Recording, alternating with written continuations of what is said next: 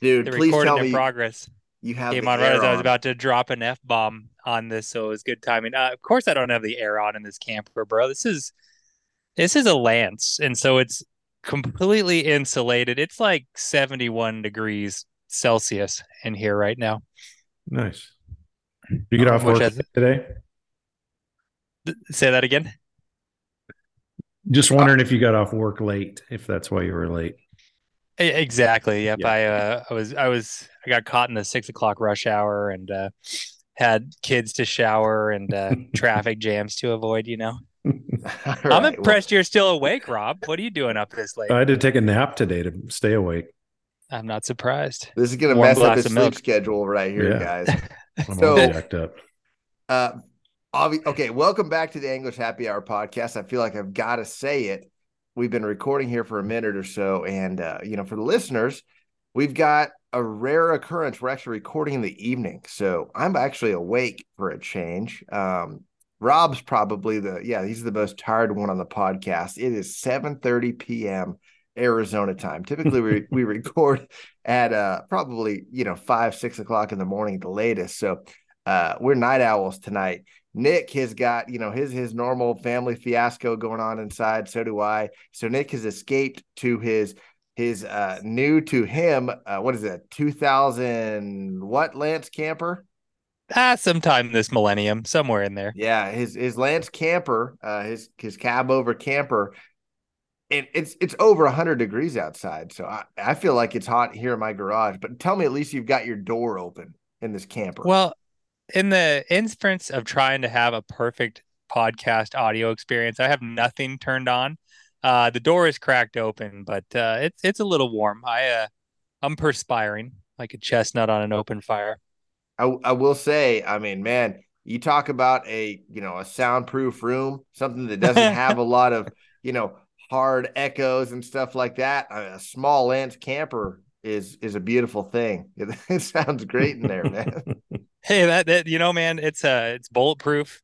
It's a wife and kids proof. I'm hoping it's divorce proof because if I get divorced, it's about the only thing I really want in the community property. So feeling pretty There you good go. about it. All right. It only took Nick about 1 minute to talk about divorce here in this podcast. So uh, that's good. But Just front loading it. before we get to Nick and what the scoop is with that camper, let's start with Rob. What's good your way, dude? I've just been preparing for my elk hunt that starts on Friday, so pretty stoked about that. Other people in other parts of the country probably don't understand how big of a deal an elk hunt is in Arizona. Because I mean, the last tag I drew was in 2013, so 10 years ago. It takes that long for a resident even to draw the tag. So pretty excited. I'm leaving on Wednesday morning, get up there and do some scouting and make sure camp's all good. And we'll be hunting Friday morning. So I've got 2 weeks to get it done. I mean, the worst part about Arizona is the fact that it takes that long to draw because, I mean, you want to shoot a big one, but you also want to shoot one because you don't Yeah. get a tag very often. So it's you're kind of in a conundrum with it. It's just kind of a little frustrating, but It puts a uh, lot of pressure on, huh? it does. It's I keep telling myself just to enjoy the hunt and whatever happens, happens. And that's essentially what I'm going to try to do. So, It's a terrible outlook. yeah. Performance is all that matters, bro. Well, yeah, whatever. So, If you don't have a 7x6 410 pointer, don't even shoot. I'm that's the stoked. problem. I think a lot of guys ruin their hunts with expectations like that, right? So, I mean, they know what's up, man. Where roughly are you headed on this I'm unicorn trip? I'm with like north I-40. Okay, cool. Yeah, that's a Yeah, good spot, isn't it? it is. It's like a mid-tier unit. It's not like one of the premier units, but those units take 15 to 20 points or years to draw. So, Accumulate. um, Uh-huh. yep, yeah. So it's to be able to hunt every 10 years, I guess it's good. The good part is we all put in separate. Les had the tag last year, shot a great bull. So Same I've hunted unit? it. Same unit. Yep. Oh, Yep. nice.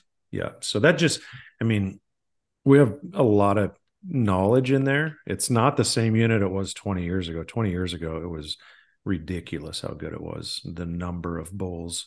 The numbers are way down, but there's, it's still good, and still some really good quality bulls in there. So should be What fun. causes stuff like that? I know this is a fishing podcast, so we can just touch it briefly. Is it drought related?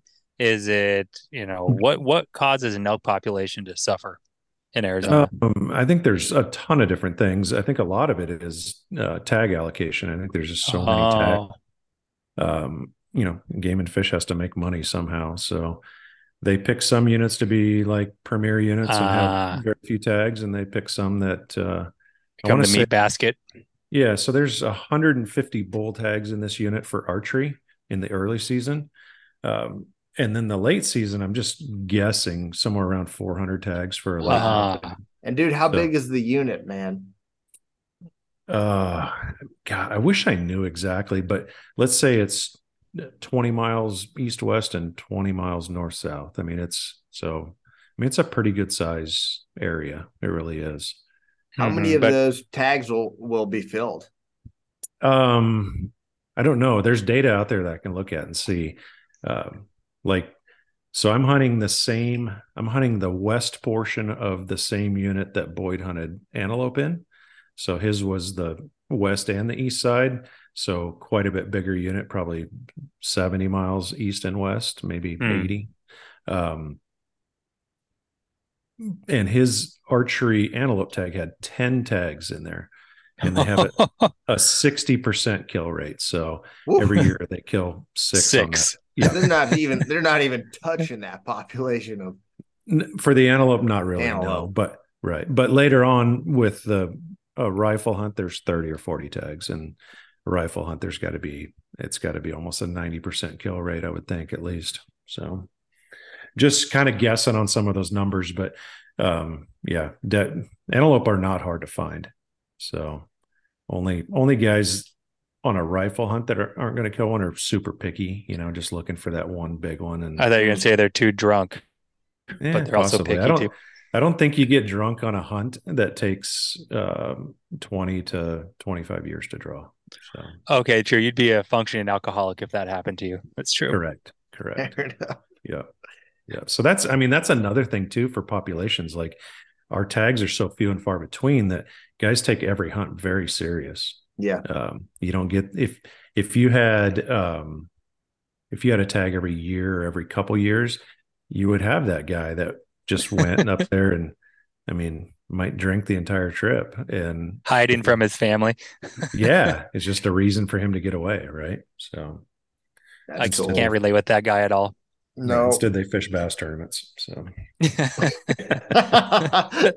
Nice shot, shoot it. I love it. That's so funny. Well, dude, that's cool. We'll be excited to hear about it. And hopefully you hopefully you find the right one and you get it, man. And hopefully it doesn't take 2 weeks, but if it does, I'm sure it'll be fun. So so in 2013, I killed one in 2003. I killed one in 2010. In 2013, I got lucky and drew it real quick there, but I didn't kill one in 2013, and I spent 17 days up there with days prior and 1 day after cleaning up. So 14 days hunting and did not kill one. That was the karma of drawing it so quickly.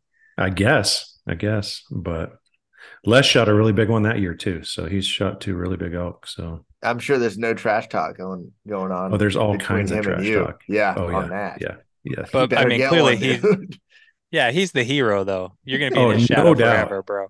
No doubt. All right. Well, that's cool. Nick, what's up your way, dude? Looks like you had another northern excursion last week. I'm just a full-blood northerner at this point, man. Like I've ascended the ranks of lowly Phoenician who escapes up onto the rim on the weekend and hoses and doesn't belong. I'm just full northern at this point, I think. No, that's not true at all. We did run up there in the brand new to me Lance camper and had a great time, man. Definitely was a And there Nick goes. As soon as he started, I put him on mute. Nick, hey, buddy, we can't hear you. He is going. We can't hear you, dude. We were about to have a smooth podcast that they didn't have to. We got you again, dude. Go ahead. Dang we it. didn't catch any of it. Good. Well, it was a warm up, so let's I I'm should off. have just acted like, oh, that was cool, man. Right on. Let's move on with the rest of the podcast. Yeah. I know, right? Great But story, then Nick. all seven listeners would have been left, wanting more. They're here for you. But yeah, so just some learning curves. I wanted to keep it real simple. I just had the kids and myself, so there's a lot of hardcore dadding. And so I thought, oh, I'll just bring like real simple things to eat. So it's one less thing to think about. I just wanted to like focus on fishing and getting out of the heat and use the electricity from my house to turn on the refrigerator and get it nice and cold. And all of my meals hinged on refrigerated protein. So it was ham sandwiches for dinner, and then cream cheese and bagels for breakfast, a little bit of milk to go on cereal. And when I left, I thought I had switched it over to propane to keep the fridge nice and cool. I clearly did not. And it was 109.6 degrees on Saturday afternoon, and proceeded to drive a couple hours north, and then got lost and had no phone service to find the lake that I was trying to get to because my map went a different direction. So the 3 hour drive was more like 4.5 hours. And get to the spot. Things are feeling good. Hour and a half on a tremendous rough dirt road with. Hey, are you like cool with saying the name of the lake? Would you rather not? No, I don't care. I went to Knoll Lake. So Okay. it's so it's just past Woods Canyon, which is like the urban pond of the Mogollon Rim, I think, with all the bros standing up in their 14-foot aluminum boats. You wanted to get away a little bit more than that this time. Yeah, I just waved and laughed at them and called them losers as I went 3 miles an hour down the washboarded dirt road. Suckers, look at me in my fancy trailer. And so we rattled and rolled and bumped like that Eric Church song where his old truck couldn't take it. That was like my truck, man. We're just rattling. But we got there, after being lost and everything. We get to the lake about 2 hours before sunset. Lines out, man. We're drowning power bait nuggets and we're squishing mealworms and having just a great old time. And it's like, okay, let's go get our campsite now. And so sun's going down, and I knew we had a little bit of work figuring out how to set up base camp, and had some real hungry kids. And luckily we had caught 2 stalker rainbows that I was going to cook on the campfire and give them the whole, VIP experience. Hopped in the camper and went to the refrigerator, and the milk was 101 degrees. The ham looked like it was growing some kind of like a science experiment on it. The cream cheese was, I don't even know how to describe how gross that was. So quickly I was realizing I had pretty much 2 stalker trout to feed my kids with any protein for the next 30 hours. And I was like 4 hours from civilization on a terrible dirt road. So Bear Grylls would have approved, bro. We were like naked and afraid there for a minute, but we rallied, had a great time. Won't make that mistake twice. Make sure that it switches over to the propane and continues to cool things adequately. And it was great, man. That's cool. The pictures looked awesome. The trout looked really good. I didn't realize that's all you guys had to eat, but I bet they were pretty tasty. Luckily, we had like 23 pounds of Teddy Grams, 600 pounds of s'more equipment. So okay. we were on like the hummingbird diet. We were like 41 million grams of sugar and nothing else. I brought a salad bag mix that actually stayed in the cooler, and it was edible. But strangely, I had a hard time convincing anyone to have salad mix with me when there was, chocolate bars and graham crackers to be eaten. So at least they weren't hungry. But you guys had a campfire and all? We did, yeah. And I don't think we were responsible for starting a new fire up on the rim. So, score one for the, City Slicker Phoenician not screwing things up terribly. So I think it was fun, fine man. Now, right? Yeah, well, Totally anything's fine. possible, though. There was a little fire burning down off the rim, but it probably was a controlled burn or something. But it still looks dry enough that if you were an imbecile, you could do something, irreversible. But we didn't do anything like that. And the truck camper life it's pretty good, man. I got to sleep where all the cushions fold flat and you take the table out, and my Chihuahua went down inside my sleeping bag, and that was terrible. She like couldn't breathe and was like Ooh. having Tourette's down there all night. And I listened to my daughter and my two sons play Twister up on the mattress and kicking each other and yelling at each other. It was a restful Nice. 3.5 hours of sleep, but you know, we made memories. It's what we did. Did you catch a bunch of fish the next day then also? We did not hammer on No. them, sadly. We God is good, and he gave us 14 grams of protein in two little stalker trout that night. And then the next day, that lake is just like overwhelmed by green sunfish, and they were our Really? saving grace. Yeah, luckily, I don't know, you guys are such big game enthusiasts and capable of catching large fish. We made quite the sport out of using like number 14 gold hooks and the smallest piece of nightcrawler possible, and then tried to catch as many 3-inch green sunfish as we It's could. And it great. actually became quite a sport, man. We had aquariums and plastic cups and, you know, you name it, dude. There was some green sunfish finning around in it, and we were doing good. We had a good time, but no You know the trout kids second loved day. it. Yeah, you know the kids love that, dude. Max looks stoked about it. Yeah, he's been rubbing it in that he caught the biggest bluegill on Sunday, but I haven't had the Nice. heart to tell him that it was still like a 1.5 pound largemouth could eat it without even trying. But it's okay. Won't rain on his parade yet. I love it. Yeah, you're a good dad, dude. The kids will appreciate all those things down the road, and I'm sure you'll remember them too. So that's Well, cool to hear. yeah, thanks, man. I taught him a lot of new vocabulary as I was bouncing down the wrong road with no phone service to figure out how to correct my error. And there was some colorful language and some tense moments, but hopefully they think I'm a good dad after that. That's good. Well, hey, that'll be a great segue into one of our later subjects for the podcast. We're going to talk about preparation and must have things in the boat to be ready for anything.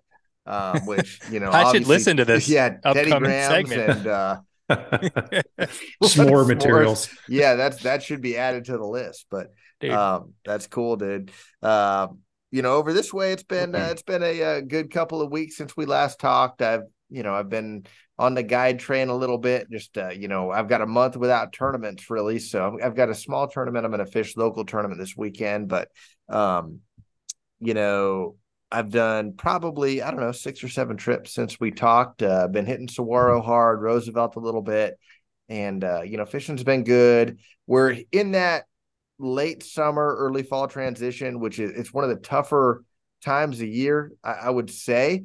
But, it's been so warm, it's still fishing more like a summer bite than it is a transitional bite. And, we've been fishing slow, putting the head down. And, when you're out there, you don't feel like you're whacking them.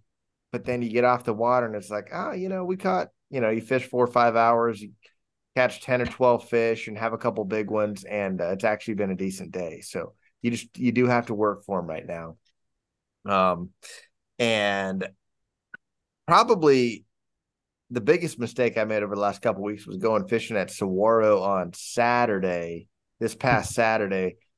I cannot believe how busy that lake has gotten. It's always been busy, right? Like you always have had lots of wakeboarders and jet skiers and now wake surfers, all that. The amount of kayaks and I'm not busting on the kayaks before any of the kayak guys get pissed. I love the kayak fishermen, but the kayakers just paddling around, dude, in the wake. What are they? The paddle boarders. stand-up paddle boarders. Oh, That's why I chuckled. Those are the ones that believe in God dude, fiercely. I'm not even kidding. If there weren't hundreds of them, I'm talking. I'm not kidding. On my way in, it was probably 10 o'clock. On my way in, if I didn't pass 300, 400 paddleboarders and kayakers, I didn't pass one. And they're going across the middle of the lake. And hey, if I'm on a kayak or a paddleboard and I'm going to cross the channel of Saguaro Lake on a Saturday in the middle of the day, I'm on it, dude. I'm pedaling, whatever it takes. I'm on the move. They're just chilling out, dude, looking around, taking in the sights.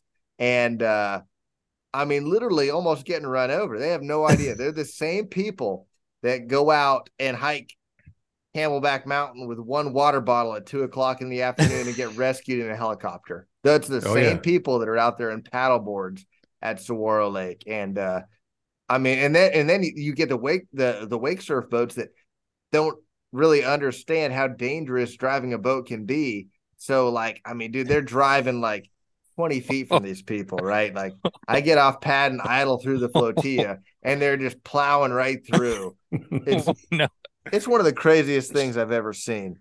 You know what the camping equivalent to them is? The dad with a pop-up camper that he's never used before. Dude, I'm sorry, continue. No, I mean, you've been in the outdoors. You're in a whole different realm here, dude. I know what you're saying, but these people just, they won't know until they're freaking drowning, dude. And so anyways, I get to the ramp, and when I get to the ramp, I tie up and I look up, and there's people screaming at the boat dock. And there's a wake surf boat that's launching, and I know most of the listeners haven't been to this lake, but the way this dock sets up, this ramp, you've got a 3-lane ramp, and on the side of the ramp, there's about a 6-inch lip of concrete, and then a pretty hardcore, chunk rock drop off to the side. And if somehow you get your trailer tires over that curb without you go nice and deep, you're stuck. Like you're stuck. Well, dude, these guys have this thing. They're on the outside lane, and they've got this thing at a minimum 45-degree angle off of it was so bad. Both axles, both sets of tires were off the ramp. Oh my God. And there's a lady in another wake surf boat yelling at them, telling them what to do, and she has no idea what to do, dude. So she's like, turn the motor off, stop, shut the engine. And she's just yelling at them, and it's all happening so fast. I have no time. There's like 5 other dudes trying to push the boat off the trailer. So they're like launching. They're not coming in. They're going out onto the lake. So they finally get this thing. The boat floats off the trailer. They get it deep enough into the rocks that it floats off the trailer. And dude, it's like, after this thing floats off, they just pull up, and all the guys that were helping and stuff, and the driver, they're like nothing ever happened. It was like a total normal occurrence for them. They're just like, all right, let's go have some fun. They weren't like, it wasn't a big thing to them at all. So they got insurance, bro. Unbelievable. And we've seen it a million times. Like, that's the most uneventful launch they've ever had, probably. Yeah, it only took 20 minutes. Amazing. You're just amazed, and there's just another day at the lake for them. I couldn't believe it. I mean, I was trying to rack my brain, trying to think if I've seen anything, worse than that. I know I've done some dumb stuff myself, and I'll get to that. But have you seen someone else just do something completely idiotic like that? Well, I have a paddleboard story that happened earlier this summer. I was up in the channel at Saguaro, and this lady is on the paddleboard laying flat and like paddling across the canal or the middle, right? And I barely saw her. And as I see her, I come off plane and I kind of turn into her to talk to her, to tell her that I pull up to her, and she goes, I'm fine. I said, no, you're not. I said, I can't even see you. And she goes, no, I'm good. I said, okay, whatever. Like, it's just sad because someone's going to die out there. There's just no ifs, ands, or buts about it. It's going to end up tragically. But yeah, she was just completely fine that nobody could see her. It's been an explosion. I feel like I remember you telling me that story, dude. And it's been an explosion since COVID, which it's great to see a bunch of new people in the outdoors. But obviously the manuals of how to conduct yourself and protect yourself didn't come with the paddle boards, man. Yeah, they need to get back to the malls and the movie theaters, dude. I'm good. Seriously. But like, so what would be a constructive solution, right? Like, you buy a car and you have to have a driver's license, right? So it's like when you buy 5,000 pounds of metal that goes 60 miles an hour and hurts people, like, what do? Do you force people to have like some type of a train? You couldn't do that on a $300 paddleboard, right? Like, I don't know what the solution is, because it is. Like, it's super dangerous. And your comment about death, I mean, look at Lake Pleasant. Doesn't Lake Pleasant have like 5 fatalities every weekend up there? I mean, it's like it's insane. Every summer, for sure. Yeah. It's a good point. And a lot of states do have boating licenses, which helps, like to some degree, right? yeah, it would have to help a little bit. I think the kayaks, I believe there's someone that rents them from Butcher Jones. Pulls up and puts dude, if they don't, people, I'm going to start that business. Screw landlording. I'm going to start renting paddle boards at Saguaro. But they tell them to paddle across to that one narrow cove. And I mean, it's insane. Dude. Seriously? You know that, dude? Yeah, because I've talked to all these people that go back in there because I was fishing in there this spring, and that's like, what's happening. Yeah, like one lady says hello, and I'm like, "Damn, you're from Minnesota. What part of Minnesota are you from?" Because I could just tell from her accent. One of your folk.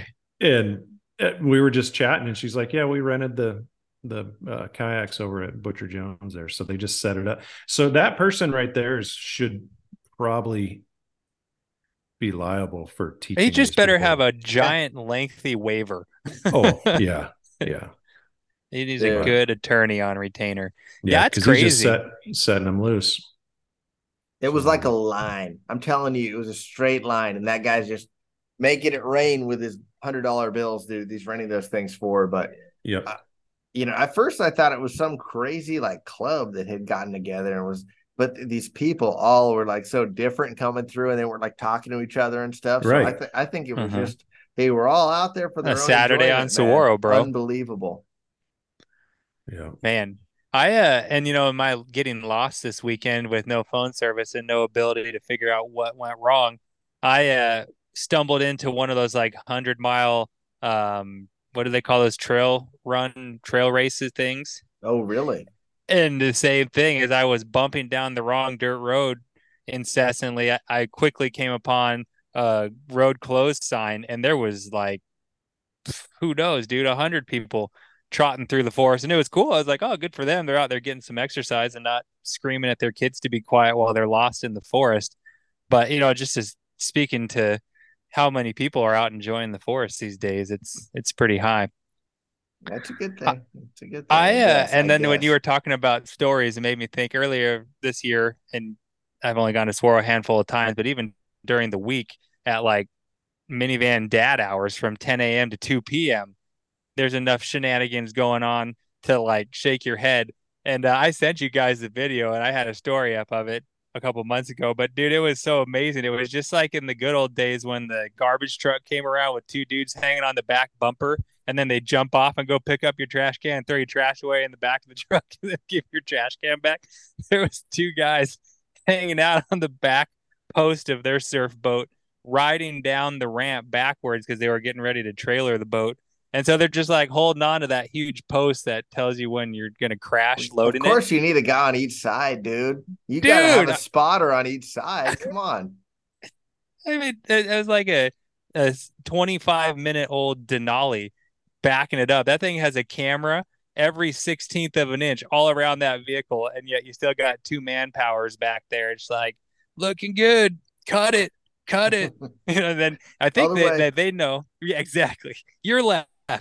And then they hold on, and they know that they're deep enough that when both of them are underwater and there's just bubbles 2 feet deeper, and then it's ready to be trailing. The you deeper gotta get the tailpipe underwater. Right. If the tailpipe's not bubbling, you're not close. Yeah. Keep going.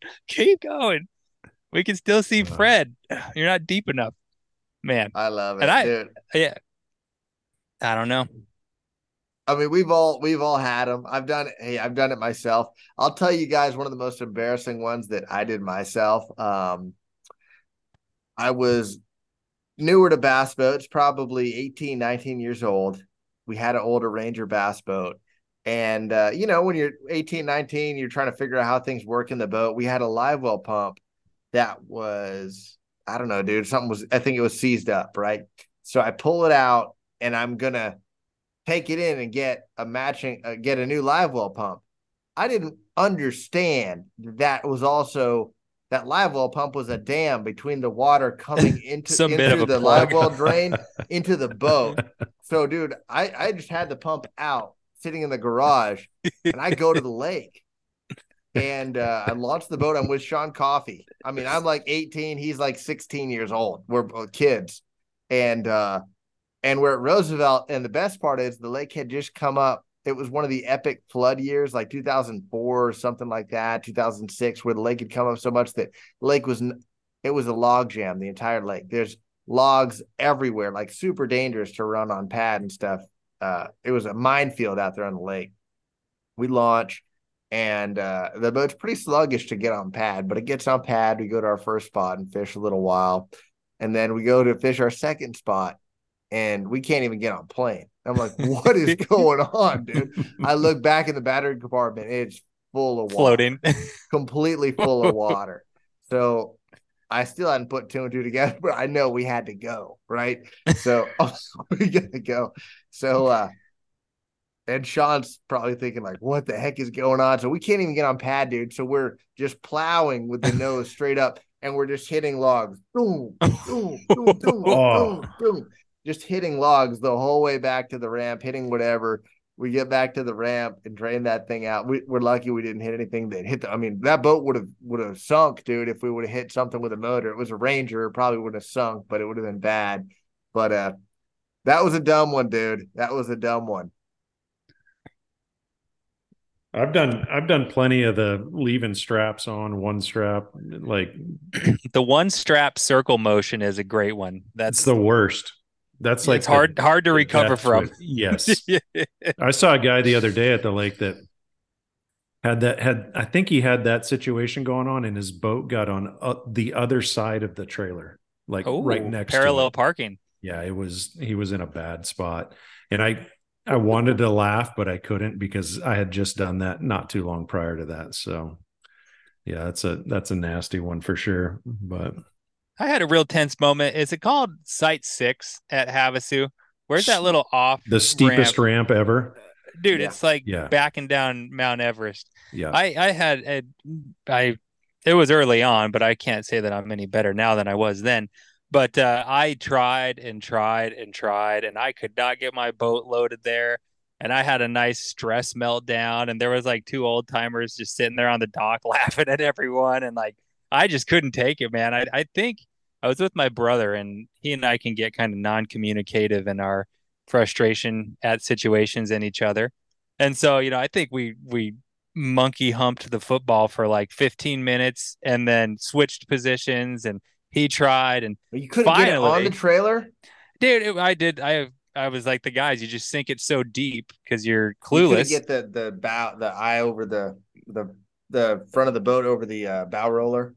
Exactly. And so the bow roller was on top of the trolling motor pretty much the entire time, which seemed like that'd probably be good enough, right? I mean, like, screw it, call it a day. A couple feet. It's on the trailer technically, if we're going to talk semantics. But oh man, I remember just like melting down and having bullets, and then finally one of the salty veterans could tell that I was, needing a little bit of fatherly advice or grandfatherly advice. He's like, pull forward like 10 feet and try again. And then it went right on. Like, damn, that's pretty good, dude. Like, why didn't you tell me that 30 minutes ago, asshole? Like, you made me watch you suffer. Yeah. And it was like the new boat, shenanigans. We used to have that tiny little Z6 Nitro, but it was brand spanking new off the showroom floor. You could smell us from a mile away that we were daddy's money and had no idea what we were doing. But we survived and lived to see another day. And now you know on steep ramps to not back it so deep, dude. Everyone learns the hard way. But I promise you guys weren't backing your both axles of your trailer 45 degrees off into the rubble rock bank next to the ramp, dude. True, but a MagnaFlow muffler sounds even better when the exhaust pipe is 2.5 feet underwater. That's how you get that deep burgle. Very true. Very true. We've seen it a million times. Well, that's cool. Let's roll it in. So, one other thing I wanted to talk about, just kind of going through my boat over the last couple of weeks when I've had some time in the garage, just some extra items that I think are critical to have in your boat that not everyone necessarily thinks about, right? Like everyone knows the obvious stuff that you're supposed to have in the boat, but what are some items that maybe get overlooked that you don't need, but once a year, or maybe once ever, that will pay off big time when you need them? I've got a little list here, and I gave did you guys come up with any or have any? I've got a couple. Ones? Okay. I've got a couple. I'm sure you have them also. Do you want me to go with a couple? Yeah, please. Let's hear what you got. So jumper cables, or nowadays a jump box. Jump box. Yeah, the little electric. Get with the times. That's right. Yep. Yeah, that's a big deal. I've had jumper cables save my butt many a times. And then another one is not just to have in the boat, but to have in your tow vehicle is again something new, but the battery operated impact wrench. Oh, like now that's nice, dude. Yeah, with a like I take a floor jack also. You could change a tire in 5 minutes. I mean, you'll be back on the road. I know you carry one of those little ramps, right, Josh, for your boat? Yeah, I just started carrying that last year or so. Since you're a tandem axle, you can pull up one and get the other one up in the air. Yeah, that's easier than having to worry about a jack. You know, one thing that really pays for me too, and comes from my dad. My dad is always over prepared for everything. The first time I ever fished with Nick and his dad brought so much stuff to come in my boat, and it made me laugh because it reminded me of my dad. I mean, his dad busted out a spread out of the back of their car the first time we went fishing, and it reminded me of my old man. But and it's only deteriorated. I bet.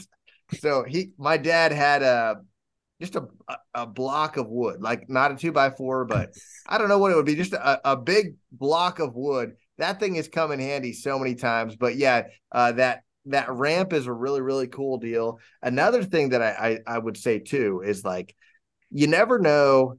It's one thing to be prepared to change a tire out in your truck, but the one time that your buddy says, "Oh man, I'll tow your boat," or your truck is in the shop and he's like, "I want to go fishing, but hey, I'll tow your boat." He picks up your boat. You guys go to the lake together and get a flat tire on the way to or from. And then he doesn't have the tools that you need because you're in his truck.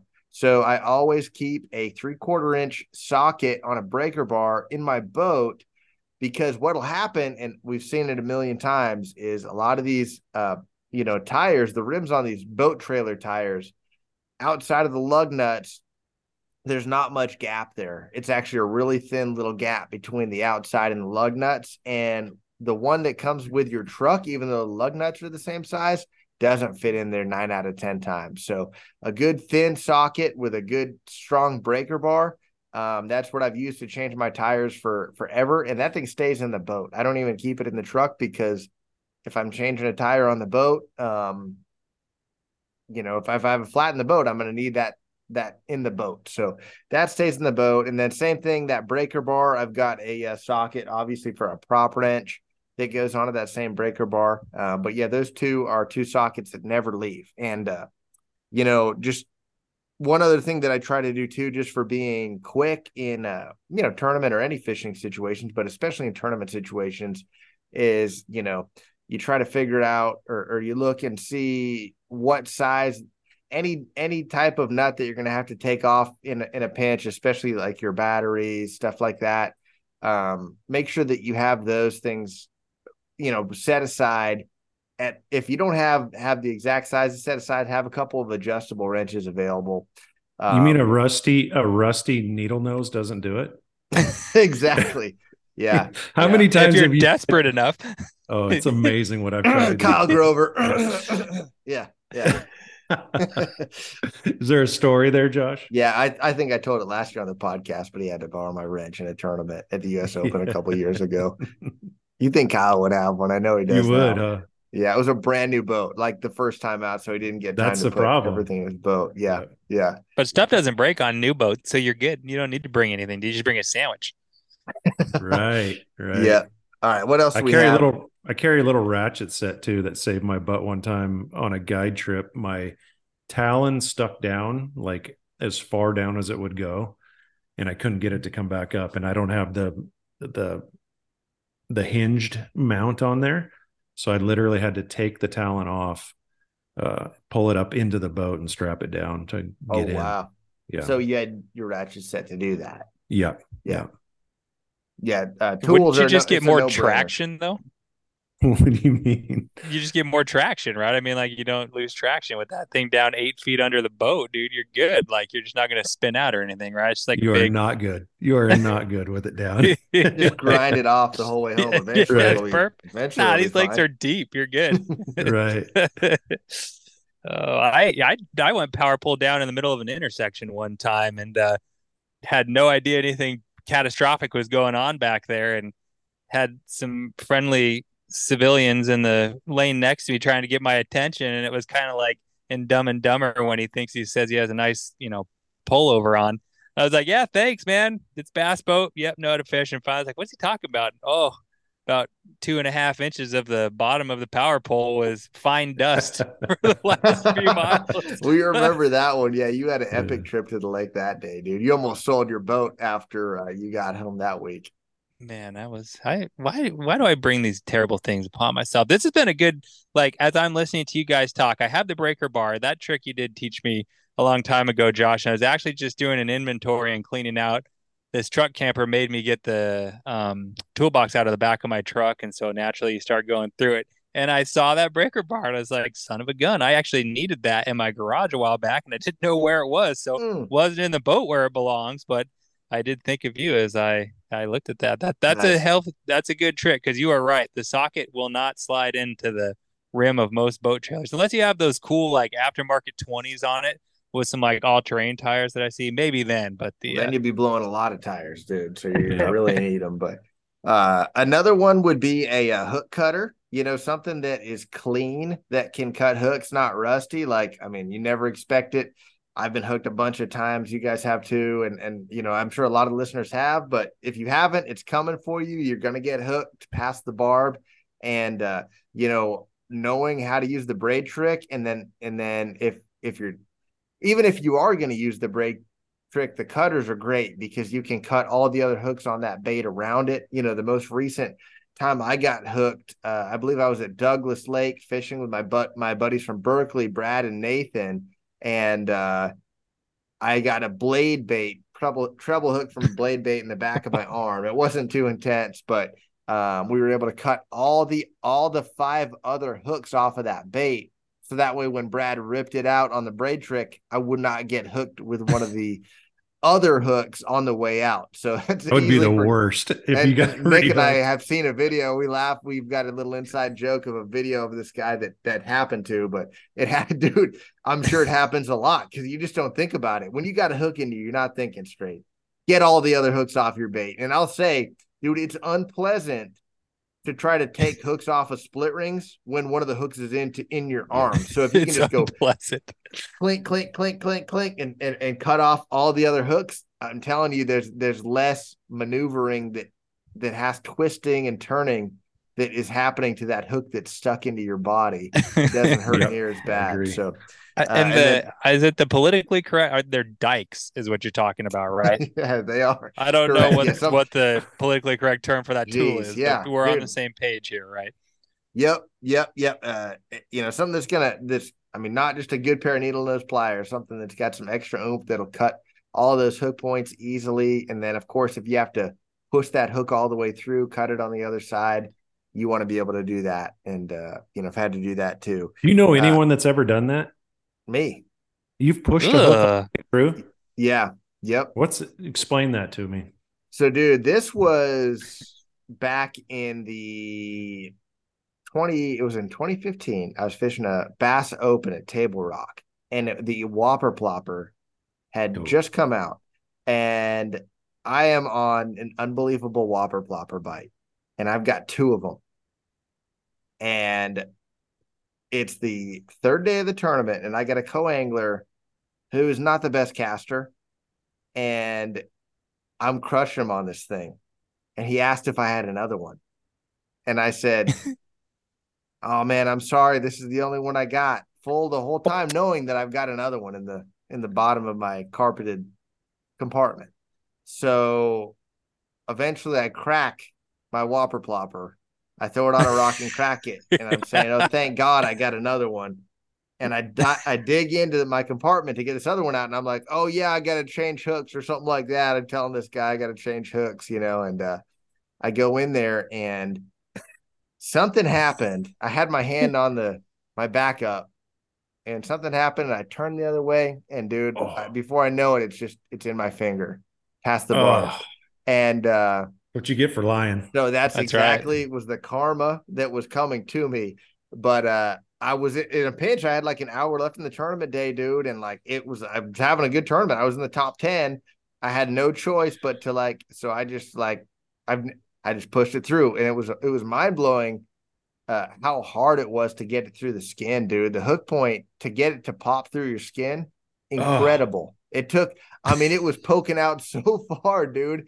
It was all turning white and stuff. And then, it finally broke through, dude. And then again, when you get to the barb, it's the same way. You got to push so hard to get that barb through. It comes in so easily, it seems, Wow. But anyways, karma got me in that one. But hook cutter, extra sunglasses, that's a key for sure. Toilet paper everyone knows about, but hand sanitizer. I've got a Ziploc bag with hand sanitizer with the toilet paper. You're going to want to eat after you go to the bathroom at some point. So that's always good to have. You never know when you need hand sanitizer. An extra bag of clothes. I think I talked about this one on a previous podcast, but Edwin Evers had a good post last year where he takes a waterproof bag, and then from the bottom to the top, he stacks everything in there in order of urgency if you fall into the lake in an emergency. So you start packing this waterproof bag for your boat, and it's socks, it's pants, shirt, whatever. And then on the very top is a towel, like a big bath towel. That way, if you do fall in the water and it's wintertime, you open that thing, you're not thinking clearly. The first thing you get to is a towel. You can dry yourself off, and then you start getting dressed in order like you normally would get dressed, and you're wearing warm clothes, quick. So that was a pretty good tip that Edwin had there. That saved a guide trip for me last winter, was having no extra kidding, clothes dude. on the boat. Yeah. With the older guy that fell in the water, and Apache. The air temp was like 50 and the water was like 50 degrees. It was cold. So man, I didn't have it in order like that, but better not you only get right. 8.2 out of 10. Yeah, that'd be your review on Yelp. Rob was a decent guide, but when I went swimming, he really packed his dry bag poorly. Not enough attention to detail. It went socks, shirt, towel, pants, and I really needed that towel. What an asshole! Dude literally landed right on the spot where we were catching him too. So see, then that's not cool. He gets a 1 out of 10 from the business to client side of Yelp, ruining spots.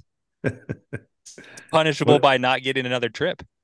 You got any more, Josh? That was a good list so far. And we're going long here. We got to get to our Q&A. But my last one is my shameless sponsor plug, but it's a great product. It's the DD26 spool sticks. So, not so much an emergency thing, but just a cool little gadget for your boat. I'm always respooling. If you blow up a reel or something like that when you're on the water, it sure is nice to be able to pop that spool line on that thing and spool up quick. But I'm in my boat respooling every day, or every time I spool up, I'm in my boat anyway. So it's pretty handy.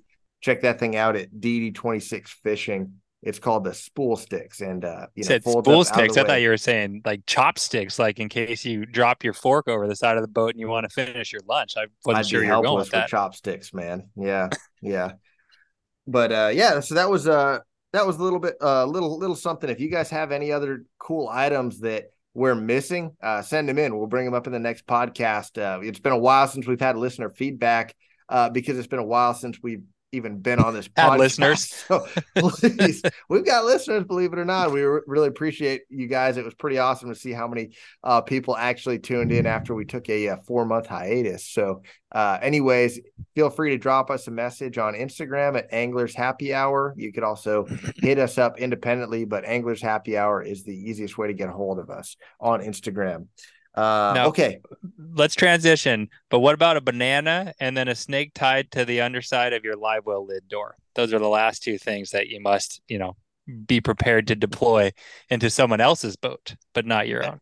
Yeah, exactly. That's a good way to piss off a fellow fisherman, man. That's okay. Period. Full stop. You can transition brutal. now. You have my permission. So We tied in last week's trivia, so you guys are on the tiebreaker. And again, loser of the trivia has to come up with a question next week. So this week I've got, maybe an easy question, maybe a difficult one, but I've got here listed the top 10 largest man-made lakes and the top 10 largest natural lakes in the country by acre feet. Not so much, I don't think by acres, but by acre feet. So it's also taking into account depth, I would assume, like just the mass of water that's in these lakes. So same thing. I'm going to have you guys text me and tell me your answer. And at first, we're just to start with one. I want to know the biggest man-made and the biggest natural. And if you both are able to get it, we'll go down to the second. But so we're going to have a winner at some point here. Might be quick. It might be a little later on. But the largest man-made lake and the largest natural lake in the country. Go ahead, guys. Yep. As you guys are thinking here, I'm looking here at the largest man-made lakes, and some of them.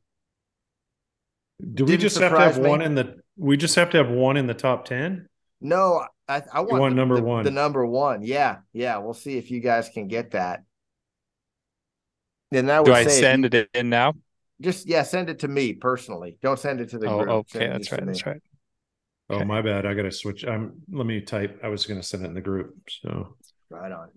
I don't think I have your number saved, Josh. What's your phone number for everyone to hear? Yeah, hold on. Let me see here. Send that to 480. Let me see. Nick has pinged in. Nick has entered the chat.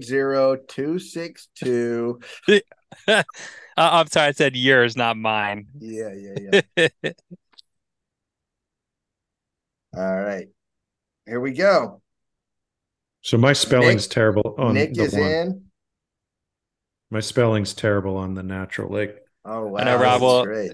It's too bad you didn't graduate 6th grade back in the 70s. I didn't even get close to the correct spelling, but you know what it means. And you didn't get close to the correct lakes either, man. I'm sorry, dude. Yeah. Rob's pretty hard to spell. You were actually close on 4 letters. How about this, dude? The champion this week is going to be Nick. So nice. So we'll start with Rob. But dude, you had good guesses. So your guess on largest man-made lake, you've got Powell. I know it's not right, but it's Mead, dude. So okay. And again, this is just the first Google search I made. So God knows, maybe if they're both full, Powell actually is the biggest. No, absolutely not. It had Mead. So Nick had Mead correct. And then Rob had Okeechobee for the largest natural, which it was in the top 10. It's a great guess, dude. It's a great terrible guess. It would have guess. been right up Idiot. there for me. Nick's laughing. Loser, he says. Dude, but you're not taking into account the Great Lakes. Lake Superior absolutely just dwarfs. Oh, I mean, they're called Okeechobee, the Great Lakes, bro. Yeah. Not okay. My bad. Average. My bad. Yep. So all 5 Great Lakes take the first 5 slots there. Yeah, that makes sense. Yeah. Yep. But so just real quick. Yeah. Let's run through the largest man-made would be Mead, Powell, Sakakawea in, I don't know. Sacagawea, Sakakawea, I don't know. North Dakota. I don't know. All right. Oahe in South Dakota. Hold on. You don't know how to say Sacagawea? Have you ever heard of Lewis and Clark, bro? Have you ever seen Pocahontas? Is that how you spell have it? a daughter. Spell it. Sacawea. Is that what it says? No. Well, this is Sakakawea. Okay. I'm wondering if the K is like pronounced differently or something. Maybe the K is silent. I don't know. I thought you were trying to say Sacagawea, and it was really funny to me. I apologize. No. Then Oahe in South Dakota, Fort Peck in Montana, Franklin Roosevelt in Washington. Yeah, when I saw Roosevelt, I said, no way, but it's up in Washington. Cumberland in Kentucky, which surprised me. There's another one up in Montana, Canusa or something like that. My handwriting's terrible. Shasta in California, which surprised me that was actually bigger than Toledo Bend, which is an absolute monster of a lake. So, but I think it's the depth because if you took surface acres, I think Toledo dwarfs Shasta, but the depth of Shasta is so dang deep, man. There's more water in it probably Yeah, than Clear volume Lake. probably at the end of the day wins the race. For sure. And that's probably why Okeechobee is a little bit lower on the list, because if you just look at the sheer surface acres, that it would be obviously not bigger than the Great Lakes, but in order for the Great Lakes, it's Superior, Huron, Michigan, Erie, Ontario. Then you've got Salt Lake, Lake of the Woods in Minnesota, Ilomna Lake in Alaska, Okeechobee, and then Lake Pontchartrain in Louisiana. Is Pontchartrain that's all freshwater? I don't know, dude. I've driven over it, a bunch of times going over, on I-10 towards New Yep. Orleans. Over but the I have bridge no that idea. never ends. Exactly. Yep. Yep. Yep. But I read a book. I read a book recently before I realized that I was going to just overwhelm you guys with my vast knowledge of lakes and reservoirs, called Cadillac Desert. And it was a fascinating read about the history of the Bureau of Reclamation and the Army Corps of Engineers, and how they were just like conquistadors of reservoirs from like the late 1800s, but they were really partying from like 1900 to like 1950s, just damming everything they could do. And it was kind of the backstory of it, the politics of it, the like unbelievable soap opera element of like dirty politicians trading projects in their state for other things. Like, it was an interesting read, but that was where I had heard of, obviously we live in the Colorado River states, and so we know kind of that story. But I've heard of that one I had never heard of Sakakuwaka, but that Montana one, that North Dakota one, there's actually a lot of backstory. Shasta is a crazy story how that all went down when really, they made that dam. Yeah, oh dang, yeah. I mean, dude, like this would be a cool LA. book. I need to check this out. Dude, LA was they were shisty and they were sneaky, and they went up into Northern California and oh, what the heck is like the Central Valley where all that huge corporate farming goes on now. And in the 1900s and 1910s and 1920s, they were making all sorts of like land acquisitions and accumulating water rights, and they built that massive, it's the California Water Plant, I think is what it's called. And they have aqueducts, which are just like, man-made rivers, concrete canals running through the desert. Dude, they pump the water from the Delta uphill, like over 1,000 feet over a mountain, and then send it on down to LA. And it talks about like how much electricity it takes to send all that water from that reservoir uphill and then down and back. I don't think it's Shasta. I think it might be Oroville or one of the other Or ones. Go ahead, Rob. I can't remember, but it's whatever it is, possibly it's like Orville. Yeah. the like shadiness of the government and how they operated through those bureaucracies was an interesting story. But now, as a reservoir fisherman and a bass guy, like it's pretty badass because we have like most of those reservoirs have just become phenomenal bass fisheries. Even if they're not now, they have had times when they were great. But yeah, it's crazy, man. They say water is for fighting, right? And whiskey's for drinking. It's water's the currency of Seriously. civilization, definitely in the Western United States. So if anyone wants to waste, like 2 months of their lives, I suggest they read that book because it's crazy. Like, That's and interesting. now If it's on audio, I'll check it out. you'd fall asleep, dude. You'd crash into Lake Pontchartrain. It'd be so boring. Like, it'd be terrible. And audio is pretty painful to read in person, but Oh, the it sounds history great. is I can't wait to crazy. get it. Thanks for recommending it, dude. Yeah. So Well, dude, it's funny how every one of these reservoirs have turned into bass fisheries. Like every freshwater reservoir in the country is a bass fishery. Name one well, that's not, dude. yeah, They all and are. and It's not funny. to turn into a bleeding heart liberal environmentalist who's, beating the drum, but what you've done, right, is you've just displaced moving water that had its own natural game fish or fish species, Sure. and you've created reservoirs, right? And so then they went in and stocked them. That was part of the deal how they sold it, was that all these people were going to go out and, pleasure boat and Interesting. enjoy the reservoir. Well, they had to put something in it. Like, what species of fish is a non-moving body of water game fish, largemouth bass, smallmouth bass, all of those species got introduced, and they're the ones that were able to take hold. So, again, for us, it's pretty badass, right? Like in Arizona, we would have what natural lakes do we have in Arizona? You know what I mean? Like there's hardly anything. And Yeah, they like only tiny flow little things. semi-annually. Yeah. So it was a blessing for us. So yeah, uninteresting tidbit of stuff that no one needs, but it's there if you want it. What's it called again? In case anyone wants to be bored out of their mind. And drive into Lake Pontchartrain. It's called Cadillac Desert, and a Google search will show you who it is. I can't remember the guy's name, but yeah, it's crazy, man. California, in and of itself, has the most. What's cool about that book too is it goes from the first white dude to go down the Colorado River, and I've talked about John Wesley Powell before on the podcast. But if you want to talk about an American badass, like Civil War veteran, loses his hand, right? So he's like Captain Hook. He's got a hook hand. Dude, he floated down the Colorado River before all these dams. Some of the rapids at that time were over 3 stories high, and they're going down this thing in 16-foot wooden rowboats.